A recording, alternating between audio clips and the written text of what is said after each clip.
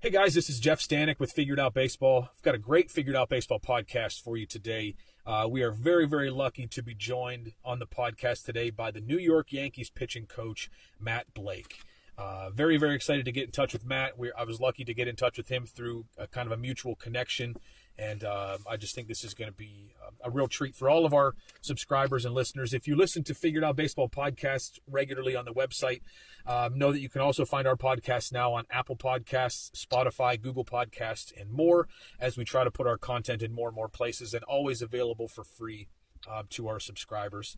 Today's podcast is brought to you by Crossover Symmetry. I'll give you a background on Coach Blake before we jump into questions with him. He is originally from Concord, New Hampshire. He played collegiately at Holy Cross, a Division I school in Massachusetts. After college, he spent about 7 years coaching high school baseball as an instructor at an indoor facility, as well as coaching travel teams. Also, in that period of time, he was the pitching coordinator at the Cressy Sports Performance in Hudson, Massachusetts, under the very well-known Eric Cressy, who also is now maybe coincidentally with the Yankees. In 2015, Coach Blake was hired as the pitching coach for the Yarmouth Dennis Red Sox in the Cape Cod League. December of the same year, December of 2015, he was hired to be the lower-level pitching coordinator in the Cleveland Indians organization, now the Cleveland Guardians. So that's where Matt got his start in pro ball. October 2016, the Indians promoted him to be the assistant director of player development. He remained in that position until November of 2019 when he was hired to be the pitching coach for the New York Yankees. So, Matt, I certainly appreciate being on the podcast today. I'm really looking forward to this one with you. Yeah, absolutely. Thanks for having me on. So I typically like to start with something from the bio that stands out and something that I think is worth getting into and worth asking questions about. And I think what I'd like to ask first is just basically from being a coordinator to a pitching coach. I'd like to just ask you a little bit, Matt, about what the difference was there. I mean, I don't know. You don't get to spend as much time one-on-one with guys as a pitching coordinator when you were with the Indians organization, and then you were promoted to be the assistant director of player development. Again, not exactly working one-on-one every day with the same guys. You have your hands on a lot of guys, but not necessarily working with the same guys all the time. You didn't have any high-level pitching coach experience before joining the Yankees. Can you talk a little bit about maybe anything that was maybe some of the more difficult transitions for you, or things that you found a little bit challenging going from being a coordinator to being a pitching coach for one specific team instead of the whole organization? Yeah, I think the natural thing is when you're the coordinator, you're really a coach of the coaches more than a coach of the players. That's how we tried to view it in Cleveland, where you're really in a supporting role to try and think in systems. So how do we get the most out of our players? Well, we do that by empowering our coaches, helping educate them, helping them bring them along, so that you're really focused on your relationship with the coach to impact the pool of players. Because the biggest problem is when super coordinators come in for 3 days to an affiliate and they jump in and start coaching all the players. It kind of impacts the relationship of the coach and the player. And then you leave and the coach is left with the player, and they've got to, bring the relationship back of, well, he said this or I said this, and you kind of get things tangled up. So we always try to keep it clean, and you're really there to help the coaches execute the plans for the players and provide support for them. And for me, it was, really trying to tie the front office and the analytics departments and, have the holistic perspective about the different domains, whether it's the strength conditioning or, the training staff, trying to make sure we have a clear picture at, what is holding this player back from being a major leaguer.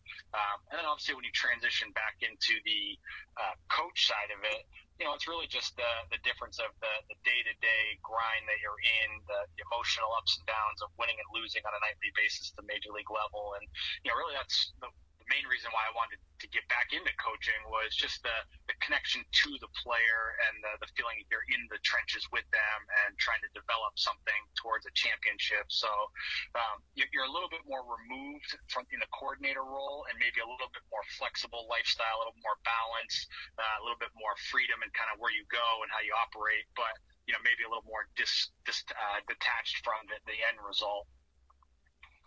But in a way, in a sense, Matt, you were by being a coordinator, you're coaching coaches, as you said, and preparing, helping coaches to get better at their craft. So in a way, you were, almost preparing yourself. I guess you could look at it that way. Yeah. By coaching the coaches, Yep. you were probably sort of laying a lot of the building blocks that you maybe use as a pitching coach as well. Is that fair to say? Yeah. And I think, too, that just the entry point that I got into Cleveland was really helpful. It was kind of opportunistic in the sense that coming in as the lower-level coordinator with, like, the upper-level or main pitching coordinator, Ruben Niebla, who's now the pitching coach for the San Diego Padres, he had a lot of, like, institutional knowledge. He had coached, for 15 years at all the levels. He had been coordinating for, I want to say, 3 or 4 years at that point. So he had a really good understanding of, how the Cleveland, Guardians operated, what pitching coaches should be doing at the pro level, maybe what some of the natural tensions are of, the pitching coach and front office, pitching coach and coordinators. So he can kind of lay a lot of the, like, institutional knowledge down and show me some of the, like, the leadership components of that while I kind of got a, lay of the land of, what we were doing as an org. And I think more so my first year, almost like coming in as a consultant, where my skill set was really in, like, tying in the physical side with my time at, Cressy Performance, where, basically it was, the strength training and the skill side kind of merged together in a private facility. So I think that was kind of the value for me, getting in there and trying to help pull some of these holistic player plans together while not needing to necessarily lead the coaches or the players or the scheduling in the first year. And then, while you're doing that, you're kind of crowdsourcing, like when you go into these affiliates and these coaches have more experience than you coaching at these levels, like what are the best practices? What are they doing well that I would want to emulate if this was my turn? And I think one of the things I valued about Cleveland was that they gave the coaches time during the season. So if they had a graduation or a family party they had to get to, like they might take a 3-day break and then the coordinators would go in and, fill in for them. So I got some opportunities at AAA, AA, High A to go in and coach for 3 to 5 days at a time and, kind of keep your chops fresh there, if you will, and get the tension of being on the ground. What are the things that I would need differently, or how would I respond to things that are happening, as a coach? So I think just giving you a different perspective and hopefully preparing yourself for that opportunity if it comes. Matt, what are some of the differences and even potentially some of the similarities between coaching pitchers at the levels that you had previously, particularly at high school age players, and jumping into coaching, established, for the most part, established major leaguers? And I'm asking this, Matt, because as I said before we started recording, I want these podcasts to be a good resource for guys that are coaching at all levels. And I think a lot of our subscribers, a lot of the listeners to our podcasts are involved at the high school level, although we have college coaches, I think, that listen to these. Maybe if it's pro coaches, we have guys that are involved in baseball as low levels as little league. So I guess what I'd like to, what I really want to ask with that question is, what does the job description look like for you as a major league pitching coach compared to what the job description might look like, when you're coaching 14, 15, 16-year-olds? Like, how much different is it for you at this level as far as, just what you're doing day to day and what your main responsibilities are as far as getting these guys ready to have success on the mound? Yeah, I think the biggest difference is just that there's so much more information at the major league level that you're trying to apply, and the players are so much closer to their, like, true potential. So you're not doing as much developing, and you're doing more like optimizing of the players you have. Because there's not as much long-range development to say, Corey Kluber, for example, like he kind of is who he is, and you're kind of tweaking some things where, you're 14, 15, 16, and even your, 18 to 21-year-olds, like they have a window of adaptation ahead of them that you're trying to push them towards, and trying to figure out what the low-hanging fruit is for each player to maybe attack and get better at, whether it's getting stronger, moving better, fixing their delivery, teaching them different pitches. I think that the similarity in all of it is that, like, these are all humans trying to perform a difficult task, and I'd say for the most part, they all want to be coached. It's just a matter of, what type of coaching do they want and on what environment, what type of information can they handle. So you're always trying to meet the player where they're at. And your major league player may just be a little bit more advanced, more experienced, more things to draw from, where you might have less to draw from on your 14, 15-year-olds, but you also have more growth ahead. So it's maybe easier to push them in a productive direction. One of the things that you experience with all the information that you have, I'm sure, is that basically every hitter that your pitchers are to face in a major league game, you have all the information you could possibly imagine, and you know exactly what their strengths and weaknesses are. At the high school level, not nearly as much information. A lot of times a high school coach, when calling a game, for example, doesn't know much about that hitter except maybe what he saw the previous year. Maybe you can find a little bit of perfect game video or PBR video online, something like that. But you don't have a whole lot of a scouting report. You're left with a lot more of like what your pitcher's strengths are and what he's capable of doing, as opposed to pitching maybe to hitters' weaknesses. Can I ask you, Matt, what percentage or ratio, I guess, again, if this is a fair question, your overall pitchers, are you primarily pitching toward a pitcher's strengths, pitching toward a hitter's weaknesses, a combination of both? And if it's a combination of both, which I'll assume that it is, can you talk about maybe like what degree do you go with either of those when setting up a plan, for a game against a particular lineup? Yeah, I would say even at our level, it's largely trying to identify what your pitcher's strengths are and really honing in on those. And if, loosely, probably 80% strengths, 20%, opponent tendencies. And obviously, if you're facing, the premier players in the league, the Vladimir Guerreros, the Otanis, like there's probably some weighted, factor that's more than 20% when you're facing those guys, but you don't, I think, typically want to get too far away from what your pitchers do well. So I think we're constantly trying to put our pitchers in a position to succeed by telling them what their strengths are, getting them to buy into what their strengths are, and then going out and executing their strengths as consistently as possible, and then understanding where any of these nuanced, adjustments might come into play throughout the course of a game or a season. But I would say at most levels, identifying the strengths and really trying to attack those is probably the right path, and probably the easiest path, where I think you might set yourself up for a little bit of failure when you go the other direction, try and do things outside of the scope of what the pitcher does well. That being said, how much time do your pitchers spend watching film? And I think this is something that is worth asking even for youth coaches that are listening to this, because now more than ever, there's film available in college baseball at a lot of different levels, especially at the Division I level with Synergy, that you can basically watch anything that any game, any hitter, any situation that you want really, really easily there. And I'm assuming at other levels of college baseball, you can find a decent amount of film on some guys as well once you get to that level. And again, even in high school, you might be able to see a little bit from time to time. But how much time, if any, do your actual pitchers spend watching film on the opposition? Or is it primarily up to the coaching staff to watch film and then sort of go to the pitchers with a plan of what, of how we're going to attack guys based on what you see? I'm curious if your pitchers like to watch film on hitters, and maybe that's different from guy to guy, but can you talk a little bit about that and about just kind of generally speaking what your guys like to do? Yeah, you obviously have a wide range of behaviors there, where our most advanced, starters might spend more time over the course of the week of, obviously watching the games in front of them, trying to get a read on who the hitters are, but then spending time before their outings watching, I'd say anywhere from, 2 hours to 5 hours of video. I don't think many guys in the course of, their 5 days are watching much more than that.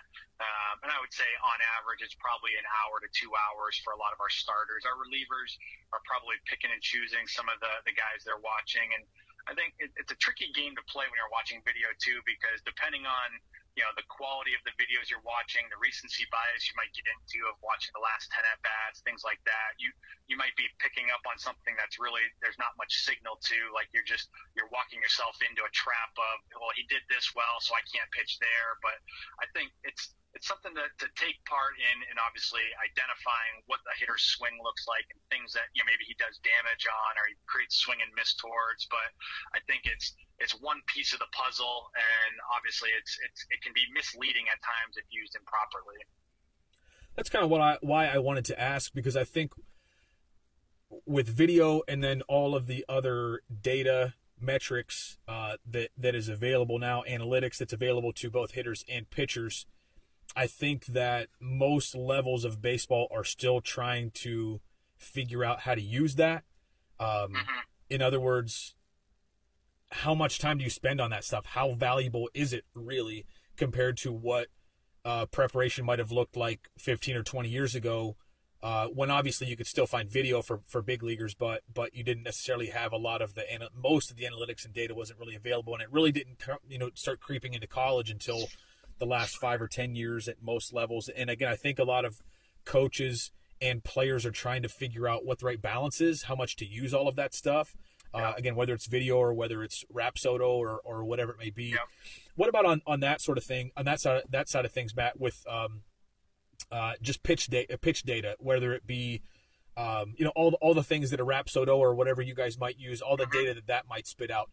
How much attention do you pay to those sort of numbers, or is it something that you look at every outing, every bullpen? Is it something that you only look at and really bring to the attention of a pitcher when things aren't going well? Like, hey, so-and-so slider wasn't that effective today. Like, let's go back and see what the problem was, or maybe they were just seeing it well today for whatever reason or whatever.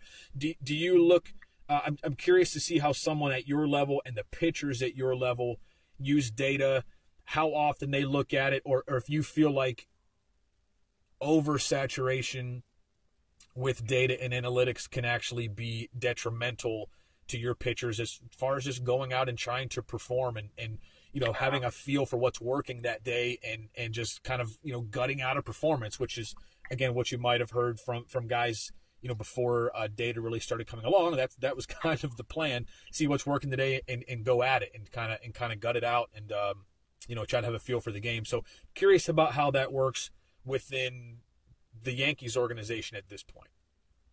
Yeah, there's obviously a sweet spot for how much you want the players paying attention to it, because obviously, you can create paralysis by analysis and trying to understand every single piece of information and data point that's out there and the fluctuation that might happen across, a bullpen to a game across a couple months. But I do think we're very on top of it as an organization and as a coaching staff about who our players are and maybe what the best versions of our players look like. And that's something that we talk a lot about really from the beginning of spring training, that we're going to hold our players accountable to objective things that we know to be true about them when they're going well. And, for us at the major league level, we're solving for getting outs at the plate as efficiently as possible. So, what does that look like when you're creating the most amount of swing and miss or avoiding contact or throwing strikes, whatever the thing is that we want to put attention on.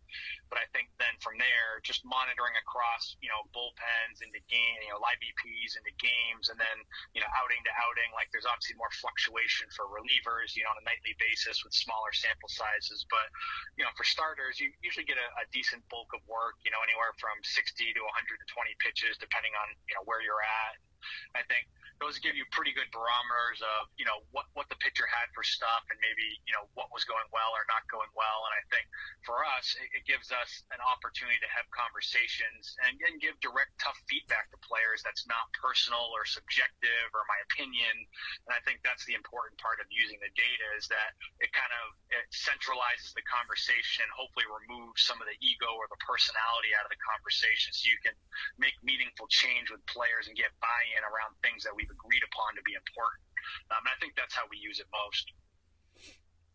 I've got to imagine that sometimes the egos are not not easy to work with. And I don't even mean that in a bad way necessarily, but sometimes guys that pitch at this level, at the major league level, have had such success that I would imagine at sometimes they're not real receptive to wanting to change. Do you find that at your level, this probably is the same at a lot of different levels, for a high school kid who's been having success the same way? Like I'm sure there are some high school players that would be resistant to change if they've been continuing to have success. But at your level, Matt, do you wait for guys to sort of come to you and say, hey, this isn't feeling so good, or I don't like how this is going? Like, what do you think?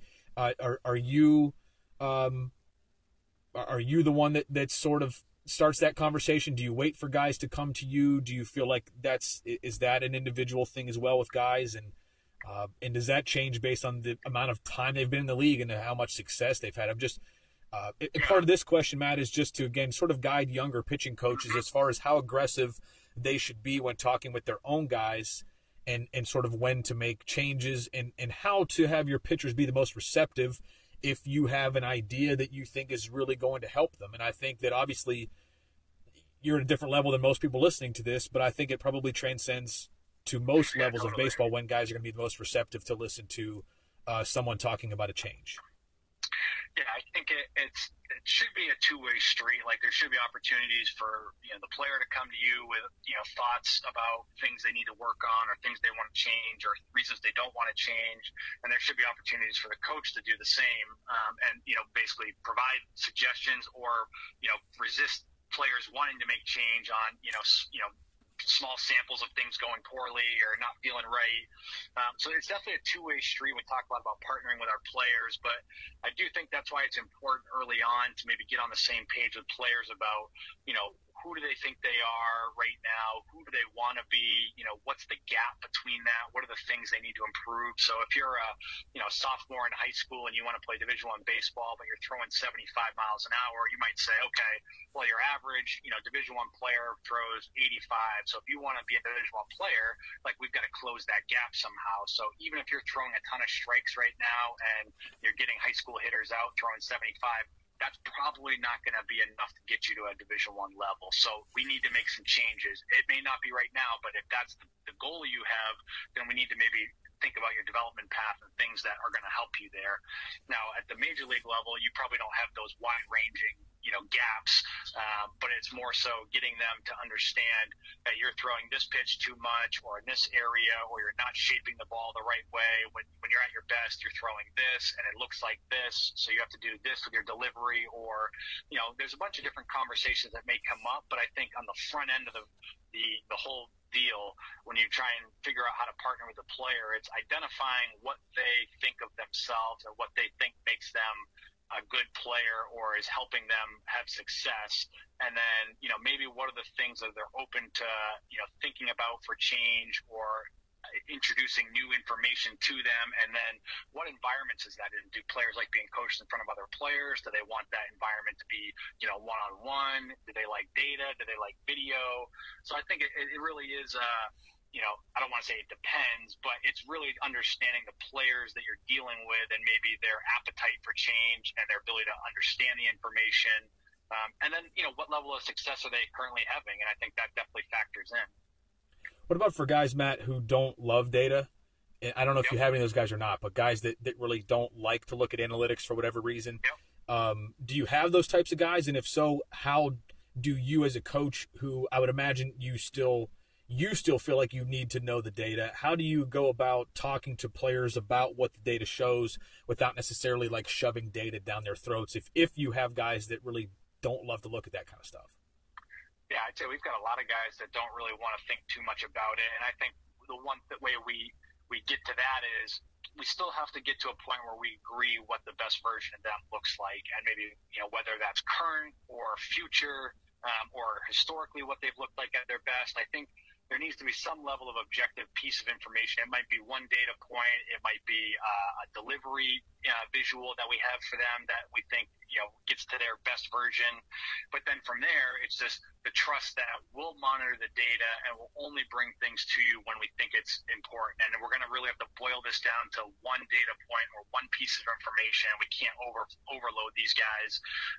And ultimately, you're trying to bring that back to some level of feel, or subjective quality that they can own in their throwing process or their delivery, that they can take and make decisions on the mound with.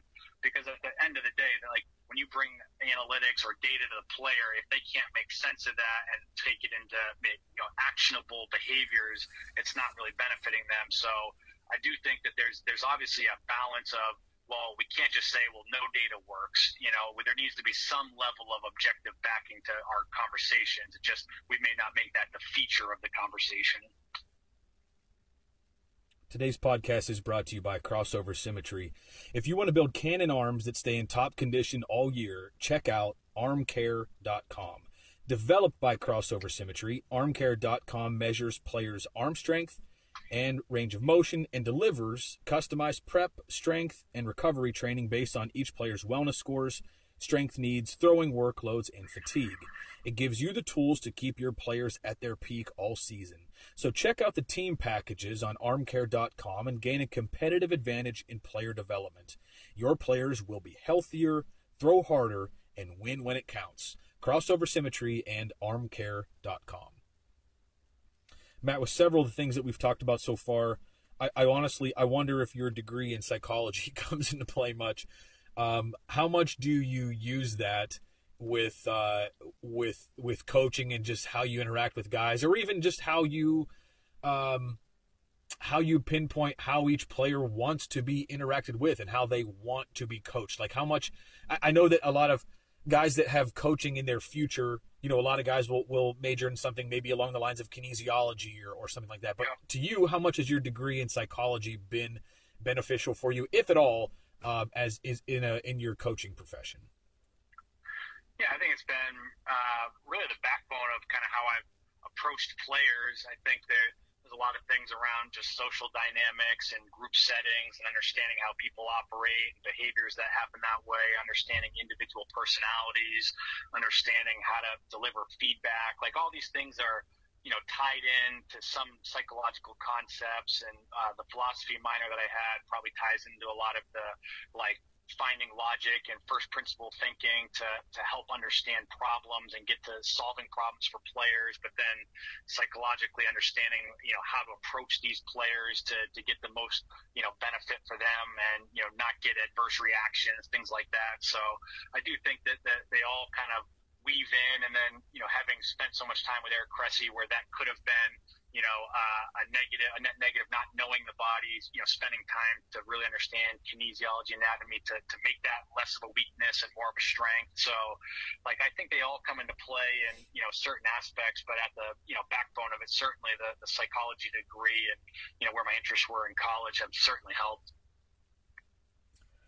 So along the lines of turning more of a weakness into something that's more of a strength, and also you mentioned bullpens earlier, just with what you're doing with your major league guys in bullpens, Matt, that your pitchers are throwing either between outings or even in spring training, probably more between outings during the season. Are your pitchers working more on? Well, let me just ask you, what are their goals in bullpens, and what are guys typically working on in a major league bullpen? Because I think that bullpens are also a place that really they're not optimized at youth levels. Bullpens oftentimes are just like, hey, these pitches are scripted. We're just going to throw them with no real intent, and that's a time when guys could be getting a lot better, but maybe they're not. They're not really optimizing that. So can you tell me what a major league bullpen looks like, and if it's different for starters, relievers, if it's different for established guys as opposed to to a rookie who's still trying to kind of feel some things out? Can you just talk about a little bit about what goes on in bullpens and what some goals are for different guys down there? Yeah, I'd say the majority of our starters that throw a consistent bullpen in between, and I would think that they've come to a certain script that they like to follow that emphasizes their strengths to make sure that they're calibrated between outings, executing certain pitches with certain shapes to certain areas, and making sure they touch all the pitches that they feel like they need to keep in rhythm between, their starts every 5-6 days at the major league level. And then there's probably a part at the back end of a bullpen, depending on how many bullets we want to, use that day, where they're probably trying to push on a skill they want to improve or add to their arsenal.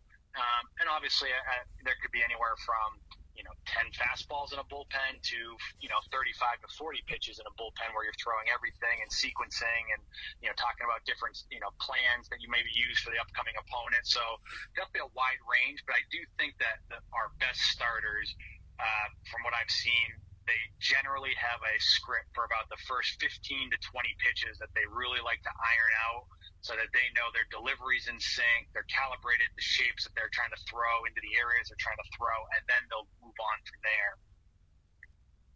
How do you decide, Matt, how many pitches are thrown in a bullpen?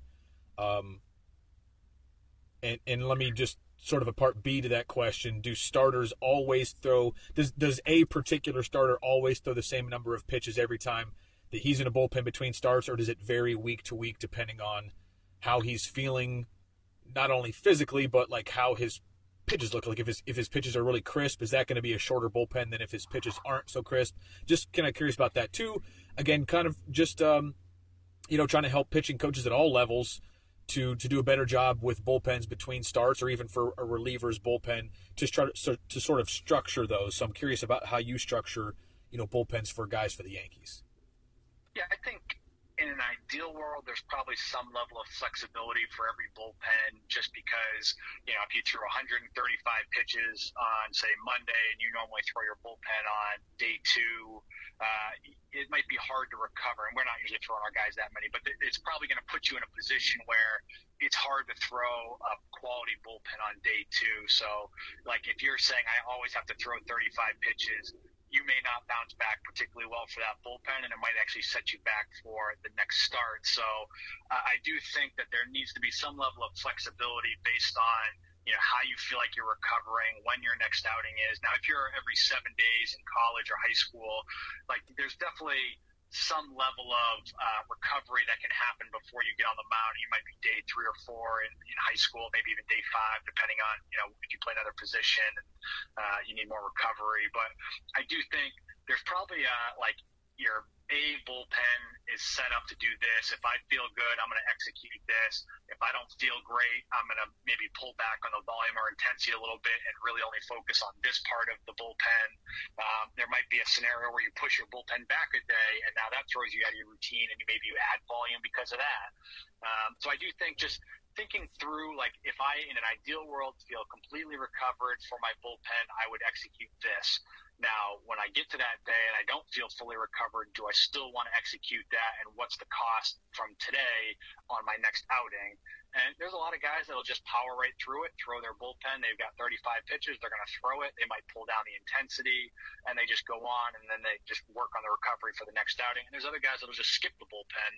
So I think it's being smart about how your body's feeling and recovering, but with the caveat that it doesn't mean you're not working. So if you're not throwing a bullpen, there probably needs to be a lot of legwork done in your throwing programs and in your recovery work and your strength training to make up for the lack of either recovery for that bullpen or the lack of repetitions you got in that bullpen. So it's not a way to opt out because you don't feel good. It's a way to change the direction of your recovery plan to go, more towards, soft tissue recovery, getting the training, stimulus in outside of throwing. But yeah, I definitely think that there's flexibility is needed, especially as over the long course of the season, and different things will come in, whether it's weather or schedule changes, things like that, where if you're too rigid, it might set you back in trying to be consistent.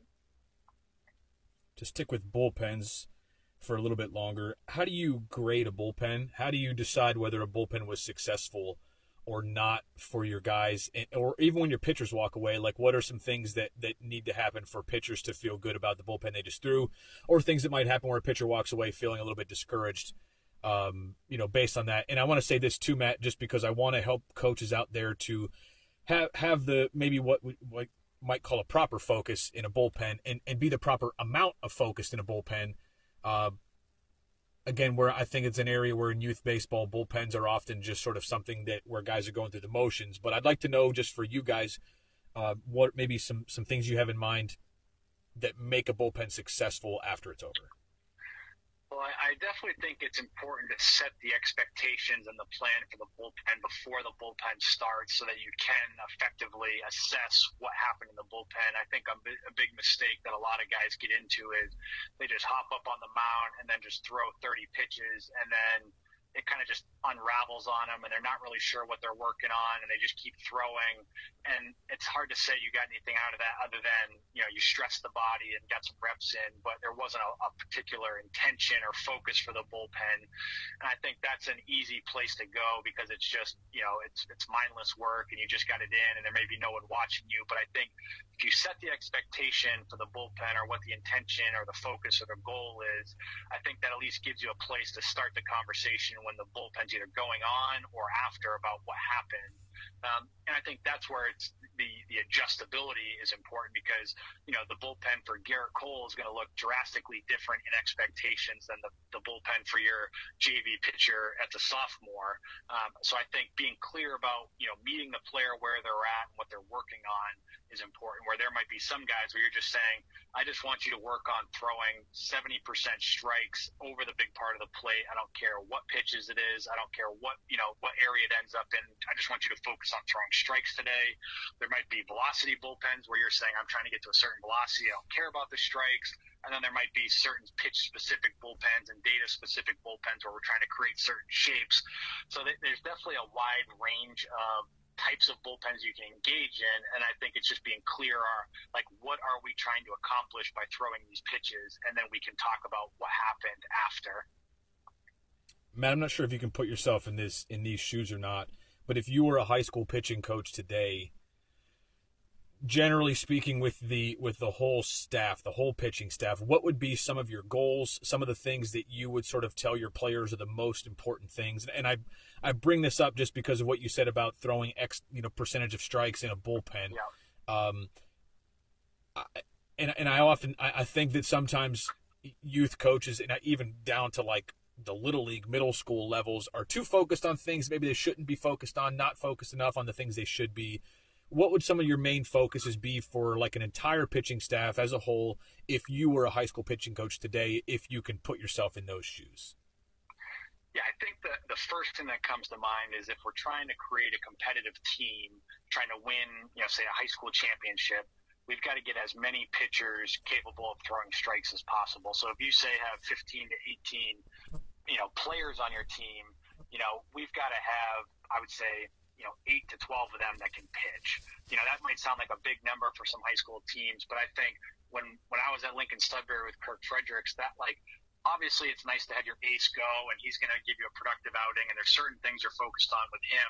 But ultimately, the bulk of your season is probably going to depend on pitchers 7 through 12 or 6 through 12 and what they can give you in, filling games out, finishing lopsided games, giving you some innings here and there, and protecting your main guys from having to overthrow. So as just a team construction, not limiting your innings to only your best 3 or 4 pitchers, because then you don't create enough depth to have a deep run in a postseason setting, which I think is really important. And even at the major league level, we had issues, a couple years ago where we didn't create enough high leverage relievers, or guys that were comfortable pitching in high leverage to give us enough depth to get through a postseason run, where I think that was a focus for us, last year and going into this year. It's getting as many guys reps in situations so that they grow and develop, so you're getting more guys accustomed to pitching in meaningful situations. And then I think specifically targeting, do they have a primary pitch that they can throw for strikes at a, let's say 65% rate. You could argue if it's 60 or 70, but 65 is probably a decent number. Can you get a primary pitch 65% of the time? And then if you can do that, it doesn't have to be your fastball. It could be a changeup. It could be a breaking ball. It's something you can throw for strikes consistently. And then do you have something you can change speeds with, whether it's a changeup or a breaking ball, or if it's a fastball off of your primary pitch. So I think it's just thinking through getting as many guys as possible that are capable of throwing strikes, and then trying to identify what's the one low-hanging fruit for each guy of adding ability to throw strikes with a breaking ball might be key, or if you have 2 pitches, adding the changeup in your catch play. I think thinking logically about how do we add more depth and variety to our staff is really important. That's really good stuff. I want to talk a little bit more about just developing pitchers. We've sort of gone back and forth on this topic a little bit, but about just data and analytics for pitchers. And one of the things I read about you was that one of your strengths as a minor league coordinator was being able to use data to actually help pitchers, which is something I touched on earlier. I think that there's a lot of data out there. I think there are a lot of people that run facilities that have indoor facilities, for example, where there are kids, 8 years old through 18 years old that are coming in there and training. And they might have a Rapsodo, they might have a TrackMan, they might have hit tracks for hitters or whatever it may be. But a lot of times I don't know if people know how to use that data to actually help someone. if that makes sense how I'm saying that. I think that, Yeah. that even if guys can say, okay, so and so's spin rate on his fastball is this, and his spin rate and his spin axis on his curveball is this, and now what? What do you do with that at this point? Yeah. If you were to talk to, just say you were in a room of youth coaches who all had access to data and analytics, what would be one or two things, Matt, that you would suggest that at the youth level, thinking from high school level down, that would be their primary focus as far as like this piece of data can actually help you, and here's how I would use it if I were you, and maybe some other data you can sort of, you don't necessarily need at that level. Like, are there one or two things that you would point to that you think might be some sorts of data that you think can be useful at that level, and then coaches can use that data to actually help a guy get better in a game, to as you said a minute ago, just to get better at being a usable pitcher at the high school level? Yeah, I think there's a bunch of different ways you can go with it, depending on the type of players you're working with, their level of understanding of the information. And I would think at the very least, you have a Rapsodo, TrackMan, radar gun, pocket radar, whatever it is, and create a baseline for guys on, say it's, their fastball velocity in, March is X, in April it's, X plus 1, in May it's, X plus 2. I think understanding just a baseline of who these guys are, and then, the more resources you have, like understanding the pitch profiles, like what shapes do they throw, like what kind of movement does the fastball have, what kind of movement does the curveball have, and just creating baselines on guys so you kind of understand how they're evolving, and is the velocity ticking up when we do something with the delivery? Is it going backward? Is the movement changing? And I wouldn't even necessarily say act on the information right away, just capture and then start to watch. And then you'll start to notice certain things that are happening amongst your player group is, hey, we've been long tossing a lot and giving them more recovery on their throwing in the infield, and the velocity's been, ticking up because we're not putting as much stress on him across all these different activities. Or as he's worked on his stride, his breaking ball's gotten better. Here's the objective information we can see.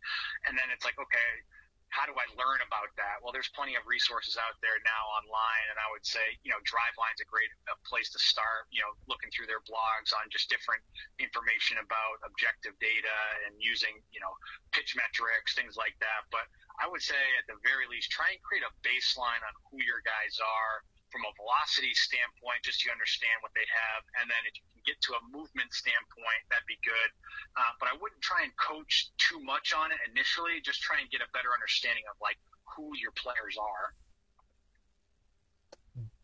Do you think that people that have access to data, coaches that have access to data, should do you think it's okay for guys to use that to sort of help them experiment with guys and get objective results? When I say that, for example, a pitcher's slider is not that sharp, so we're going to mess around with some other grips, and rather than just use the eye test, we're going to use Rapsodo to see which one produces the highest spin rate, the tightest spin, the most break. Is that something that you think that guys should be doing at the youth level, or do you think that's a little bit of a misuse of those types of tools? I think it's probably in the direction of productive behavior. I think it's being mindful of some of the limitations of the tools you're using, where for a while we were using Rapsodo pretty consistently across bullpens, and we would always come to this issue of, is the data accurate to what we're seeing in the bullpen? And if it's not completely accurate, what's our comfortability of coaching to the data? And it's a problem we've wrestled with quite a bit, just in terms of, well, would you rather have a coach just use his eyes and guess, or would you rather have him use some of the data and then try and be understanding that there might be some limitations, and you got to start to understand what those limitations might be in terms of, the consistency of the tool, and if you're setting it up properly every time and in the same place every time. I think that there's definitely some pitfalls to using technology that you have to be aware of. But anytime you can find a consistent objective metric to lean on, whether it's velocity or spin rate or some type of calibrated movement. I think those are productive things to test and retest in bullpens. It's just, not letting it be the end all be all. If you think you're seeing positive results in a bullpen, it's not necessarily registering on the tool, but it is leading to productive outcomes in a competitive setting. I think there are areas where you might override what you're seeing objectively. It's just, you have to kind of know the rules and, before you start breaking the rules. Can you expand a little more on that, just about what you mean when the data might not match what you're seeing as a coach, and when sometimes might be where you might rely more on what you're seeing what you're seeing with your eyes as opposed to what you're seeing with the data? Yep. And I think with, some of the tools, people have out there now and access to Rapsodo, just the way they track the ball through the imaging and the optical, measurement, you're not necessarily going to capture the movement exactly right every time, especially when there's a lot of gyro involved in the pitch. It just has a hard time processing what the movement's doing, where if you're using TrackMan's not actually necessarily visualizing, or in the old models, visualizing the pitch. It's just literally tracking the ball and its movement. So your movement might be better, but your understanding of the spin efficiency may not be as good, where you'll get a pretty good understanding of the spin efficiency of the ball on the Rapsodo, but the actual movement might be inaccurate. So that's where I think it's trying to be understanding of what are the tools we're using, what are some of their limitations and how they're tracking. How do we work around that if we add a high-speed camera to visualize things and then compare against, there's other ways around it. They just become more expensive and, have more time to, process data and information and visuals. So understanding the resources you have and the support you have is definitely important before you engage on this path. Do you think, Matt, that to coach high school baseball today, that you need to find a way in your budget to get some of these tools that can measure objectively what's happening with guys? Or do you think that it's still possible to be a good pitching coach today without having a Rapsodo or TrackMan at your disposal? Because they're expensive, and a lot of high school programs, they can't. Probably a lot of high school programs out there that can't afford one. Do you think that that's something that coaches should really strive for and find a way to get it done, or do you think that it's still possible to do their jobs without them? Well, I definitely think it's still possible to do your job without it. There's still a lot of truisms of the game that you can build at the foundational level of, youth baseball, high school baseball, and even into college baseball that don't rely on understanding, the data that you're in terms of pitch movement and tracking that we require, a $5,000 Rapsodo or a $30,000 TrackMan. So you can definitely improve players without having those tools. Now, do the tools sharpen your ability to improve the players, assuming you know what to do with them? Yeah, I think so. But there are a lot of things that you can get players better at that you might involve a stopwatch or a pocket radar, things along those lines that you can make a lot of headway just having good practice habits, building a good foundation of a throwing program that you don't need to know someone's spin rate. Now, if you were to optimize their pitch mix and their arsenal and their usage, yeah, there might be some things that you need to acquire to do that on a high level, but I don't think in order to win a high school state championship, you need to necessarily know someone's spin rate. I think that there are a lot of things you can do better by running an effective practice efficiently and putting good habits in and all those things that would build a foundational baseball player that can execute in competitive situations. Matt, before we run out of time on this podcast, I would love to ask you and have a conversation about your job path. Yep. I think that there are a lot of people out there who they look at what you've done and think man, how great would that be? Or I think I could do something like that, but don't know where to start. Maybe it doesn't end up as a major league pitching coach, but I think there are a lot of guys out there that work at facilities or that are coaching high school baseball that are pretty advanced at what they do, and they would love to get to a higher level, whatever that means for them. But that the path of how to do so is not always clear to people. Yeah. Can you talk a little bit about how it even got started for you? I mean, not that long ago you were in various positions, but you were working primarily with high school players. You were working in the private sector in the baseball world, and then even from that jump to getting a job as a coordinator with the Indians, and then just a couple years later, you're you're a major league pitching coach. Can you talk to people just about that path and about like some things that you did right, some things that you think that you did that got you noticed, that even got you the opportunities to get you started on this path, and in a way that if we could talk about it in a way that other people might try to emulate, or just know what some of the important things are that they need to do to put themselves in a position for someone to notice them. Can we talk about that a little bit? Yeah, absolutely. So initially when I got started, it was right out of college, and I was working on a sales job, not thinking I was going to do baseball as a full-time thing, but I was, interested in, giving back to the community. I was living at home. My dad coached me, so we went out and coached a rec team together, and I thought that was fun and enjoyable, and we had success doing it. And then I, coached an all-star team that summer, and, some kids wanted some private lessons, and this is 2008, around there.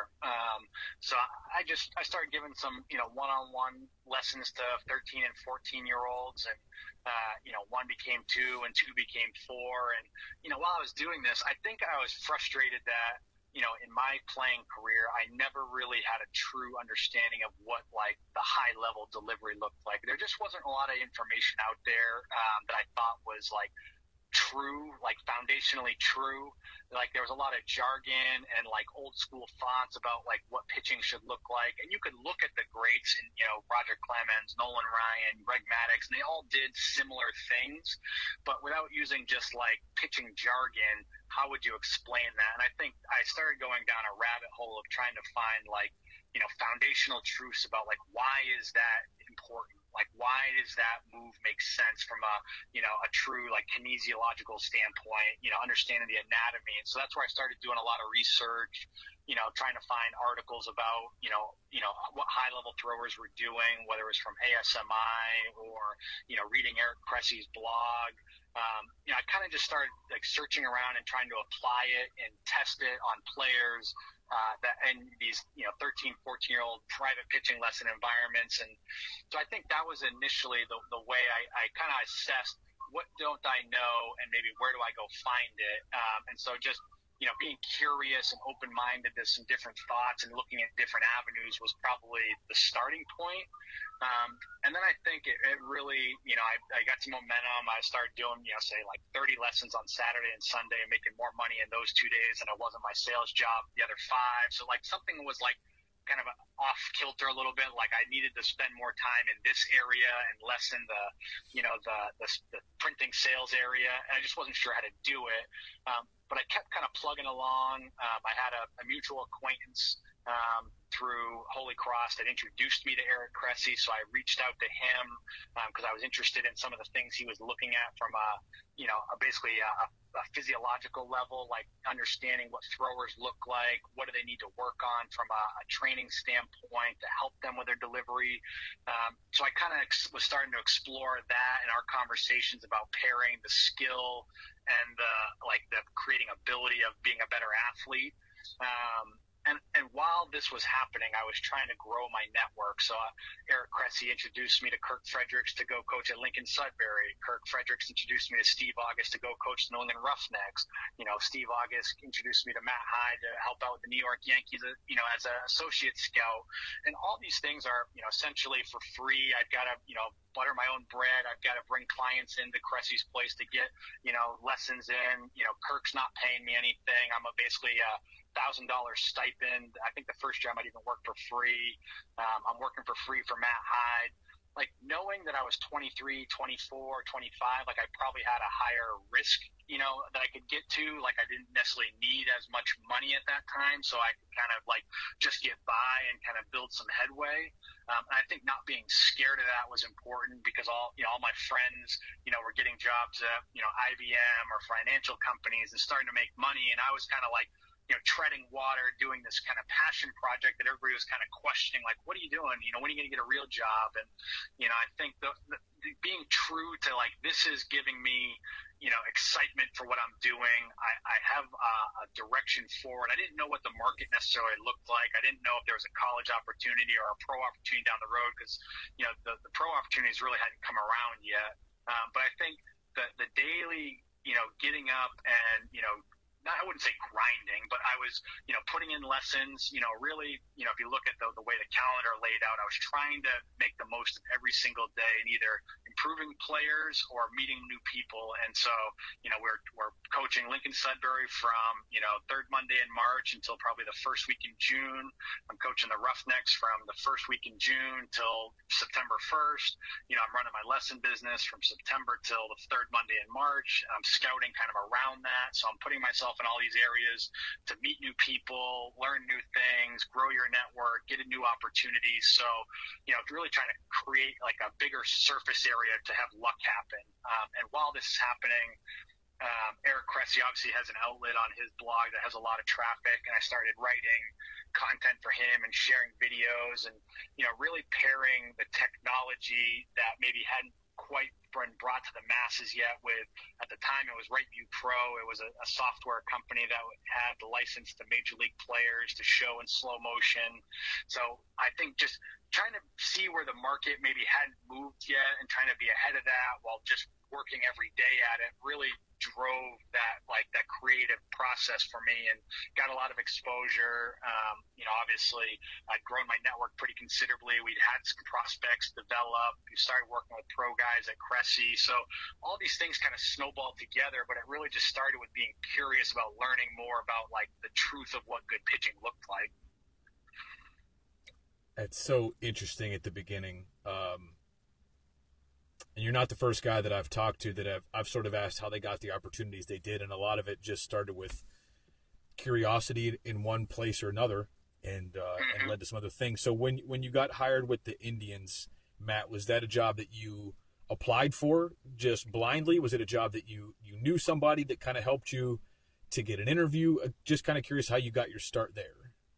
Yeah, so things had kind of snowballed for us between Cressey and I, and our exposure, and we were getting a lot of interest from college teams were starting to ask if I had of interest, and pro teams were starting to ask if I'd be interested in coaching a Gulf Coast League team, a short season team, and I built a pretty sizable business at Cressey at that point, and I was making pretty good money. I was working a lot of hours, and, I might have been doing, in the bulk of the season, 80 to 90 lessons a week, which, is a very physical toll on you, to do that. So I knew the shelf life wasn't forever in that space. But I had done some public speaking, at the ABCA convention, at Pitchapalooza, which is a pitching convention in Nashville. So I started to get some exposure to other teams, and the Indians were kind of at the forefront of kind of like seeking out more progressive instructors and coaches through these different avenues that weren't just, he played pro ball so he can coach pro ball. They were looking into the college ranks. They were looking into the private sector. And so they reached out, and I had some just mutual contacts with some of their, front office members. And they originally offered an affiliate coaching position, which I was just trying to, this is probably the first junction where I was like trying to weigh like what path you want to go on. Do I want to stay in the private sector and keep doing this and grow the business and try and figure out a way to make this work in the long term? Do you want to get into pro ball and coach on that, daily grind, which is a different, animal altogether? And I wasn't quite ready to make the leap to be an affiliate coach. But then they had some movement around, and they actually had that lower level coordinator opening, which they came back to me that same off season and offered. And I think that met the threshold of, interesting work, interesting position, flexible lifestyle, could still live in Boston, keep the business going at that time. So there were a lot of, balances within that role that I think really helped me say, okay, I can take this step and not feel like I'm like overcommitting myself and going away from something that I really enjoy. Because, I was happy at the time, so I didn't want to screw that up. And so I think that was being very careful about making some of these decisions. And ultimately it was, I feel like the right one, because it, gave me a huge growth opportunity to learn a lot from, pro players, pro coaches, the front office in Cleveland, which is really highly regarded, and you get a lot of learning opportunities. So I really think things took off when I got involved with them. And then you're the New York Yankees pitching coach. Even with that, I don't think most people can wrap their heads around a position like that, including myself. But Matt, is that something like when a New York Yankees pitching job comes open? are you sending your resume for that? Are you like having guys make calls for you, or are they coming to you because you're on their short list of guys to interview? Like how do you even how do you even get to that point where you're in contention for a job like that? Well, it's just interesting because at that time there really hadn't been many major league pitching coaches that had come from other areas yet. Like Wes Johnson and Derek Johnson kind of broke into the major league circuit from like premier college positions, and Derek Johnson was a coordinator before that. But I think those two kind of stood out to me as like, there are opportunities growing. A lot of teams had started looking into the college sector. I felt like I had a unique value in terms of, maybe my skill set, my understanding of the office dynamics, the coordinator role, understanding what players were looking for, how to facilitate those conversations. And I had been talking with the front office in Cleveland about, if a role had come open at a major league level or a college level that I was interested in. I had interviewed in the past for the Duke position and the Wake Forest position, along the way, that I knew that I was still interested in getting on the field. But I just remember that day when we heard Larry Rothschild got fired by the Yankees, or they weren't renewing, that we went to lunch and came back, and Chris Antonetti, our president in Cleveland, called me into his office. And, I had a good relationship with Chris, but it's not often I get called into his office. So I was kind of like, oh, man, what did I do? And he just said, well, I just want to let you know that, Brian Cashman reached out and they're interested in interviewing for a role with their major league team. And I was like, really? I was like, just thinking about, New York and the expectations to win every year. And I would have thought they would have been pursuing a more like tried and true, like not a retread necessarily, but someone who had experience in the role that they could plug and play with given the roster that they had. And then I just wasn't sure, what the expectations were for interviewing me. If it was an info grab, a lot of teams will, try to interview employees to learn about, what people are doing. And so I got a chance to basically call Brian Cashman before I accepted the interview, just to understand, like, okay, what are you guys looking for in this role? Why are you asking to interview me? Like, are you serious about, my skill set and background being the major league pitching coach, and what would that look like? And, the pushback from the media, the fans, the players, like, what does that all look like? And we walked through probably a 20-30 minute conversation about things that they were hoping to achieve by opening this role up and seeking out new skills and the types of people they were looking for. And they weren't sure if I was the right fit or not. Just that you didn't know what I was going to look like in a uniform. I had never coached really at the professional level, so but they were interested in the skill set that I might be able to provide. So I went and interviewed with the group, and I think at the time they were looking for someone to help bring information to the players, bring our players up to speed on what was available to them, the resources that were at hand that the Yankees had maybe developed but hadn't really fully utilized or pointed in the right direction yet. And so my role in Cleveland was like very well suited to help with this, assuming that I could get the buy-in from the players and get the trust from the players, and the game wasn't going to be too fast in the dugout. So all those things were a part of the conversation, and talking through Brian Cashman's vision for it, I felt like there was really strong alignment. I still wasn't sure that they were going to go in that direction, and ultimately they did, and here we are. But it was definitely another exciting time, but also a pivotal turning point too.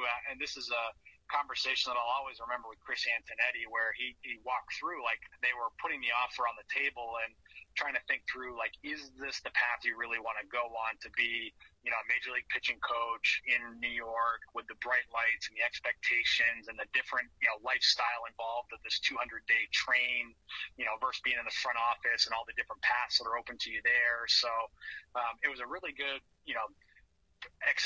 exercise to walk through about, like, what do you really want to do with your life, and does this fit now? Would it get better later?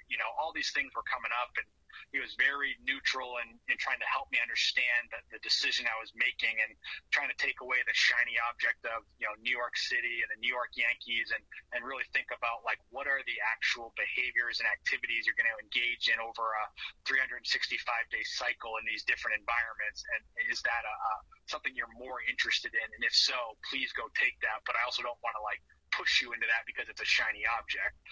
So it was a really interesting, 7 to 10 day window decision making. But in hindsight, I'm really glad I did it, because it was one that I felt like if I turned down, I would always be kicking myself for not pushing myself to take on this challenge, even if I fell on my face in the first couple of years.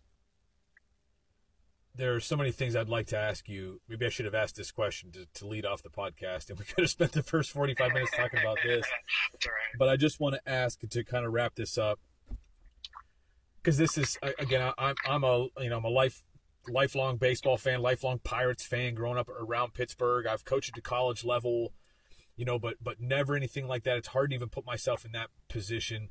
Matt, opening day, your first season with the Yankees, like, what was it like for you just to step out into that dugout and coach your first major league game, especially your first game at Yankee Stadium that year? I know 2020 was a shortened season, so it was a little bit of a weird season anyway. But what was it? Can you just describe what the first moment was like for you to come out into that environment with that uniform on in that stadium? Just how can you put that into words, like what that was like for you? Yeah, I think it was. So we opened. It was obviously the 2020 year when things kind of hit the fan and we were delayed and we got a late start. But we were the opening game in July against the Nationals, who I think at that point were coming off of having won the World Series, and it was going to be Garrett Cole versus Max Scherzer on opening night, and we were the only game playing. Now it was weird because there's no fans in the stands, but you do get this sense of like anticipation of like, wow, this is really happening, and putting on the uniform and like staring in the mirror, like being like these. I always joke, like the pinstripes have a lot of weight to them. Like it's a heavy uniform, just metaphorically and physically.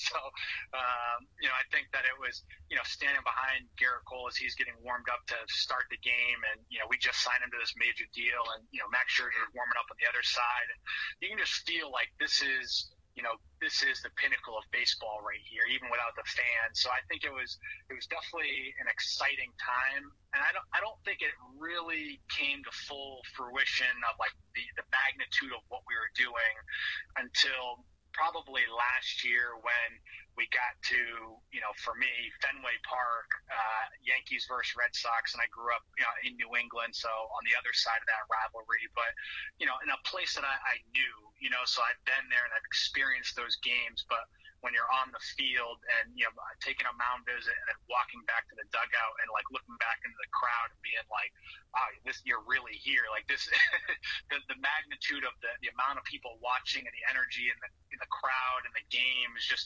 it was something to like really hold on to. And this is a really cool experience, and one that, I wish a lot of people would be able to get, knowing that they've kind of gotten to a point in their career of something that they dreamed about when they were a kid and didn't know if it was ever realistic or possible, but just one day at a time chipped away at it. It's a pretty incredible story. Matt, before we wrap it up, is there anything else that you would like to say, whether it's about your own experience, about youth baseball, anything that to kind of leave people with, anything maybe I didn't get to that you would like to say before we wrap this up? Oh, this has been great. I had a lot of great questions and good conversation here. I think the biggest thing I would just say is like if I can make it to this role, like I wouldn't say anybody can do it, because I don't think that's fair to say or realistic to say, but I do think it shouldn't be off limits to anybody to think they can do this. And then it's just a matter of the work they're willing to put in. And one comment I would say is, don't be afraid to ask for help. Don't be afraid to reach out to new people. Like, put yourself out there, put your content out there. If you have, interesting thoughts about, pitches or deliveries or whatever your craft is, like, I would say, put it out there, get feedback on it, continue to grow your network. Like, that's really how I got here. It wasn't anything magical. There were no magical connections I started with. It was just more like, be a good person, root for other people to succeed, and hopefully you continue to grow and, opportunities present themselves. This is Matt Blake, everybody. He's the pitching coach for the New York Yankees, who spent more time than maybe he and I both anticipated in this podcast, a little bit longer than we normally have. But honestly, that conversation we got into, Matt, with your path to get to where you are now, it's hard to kind of wrap that up with any less time than we did. So thank you so much for your time today. This has been Truly, truly enjoyable. Today's podcast is brought to you by Crossover Symmetry and armcare.com. Matt, one last time, thank you so much, and I hope this is not the last time we have you here. I hope we can get you back soon again for another podcast. Absolutely. Thanks for having me on.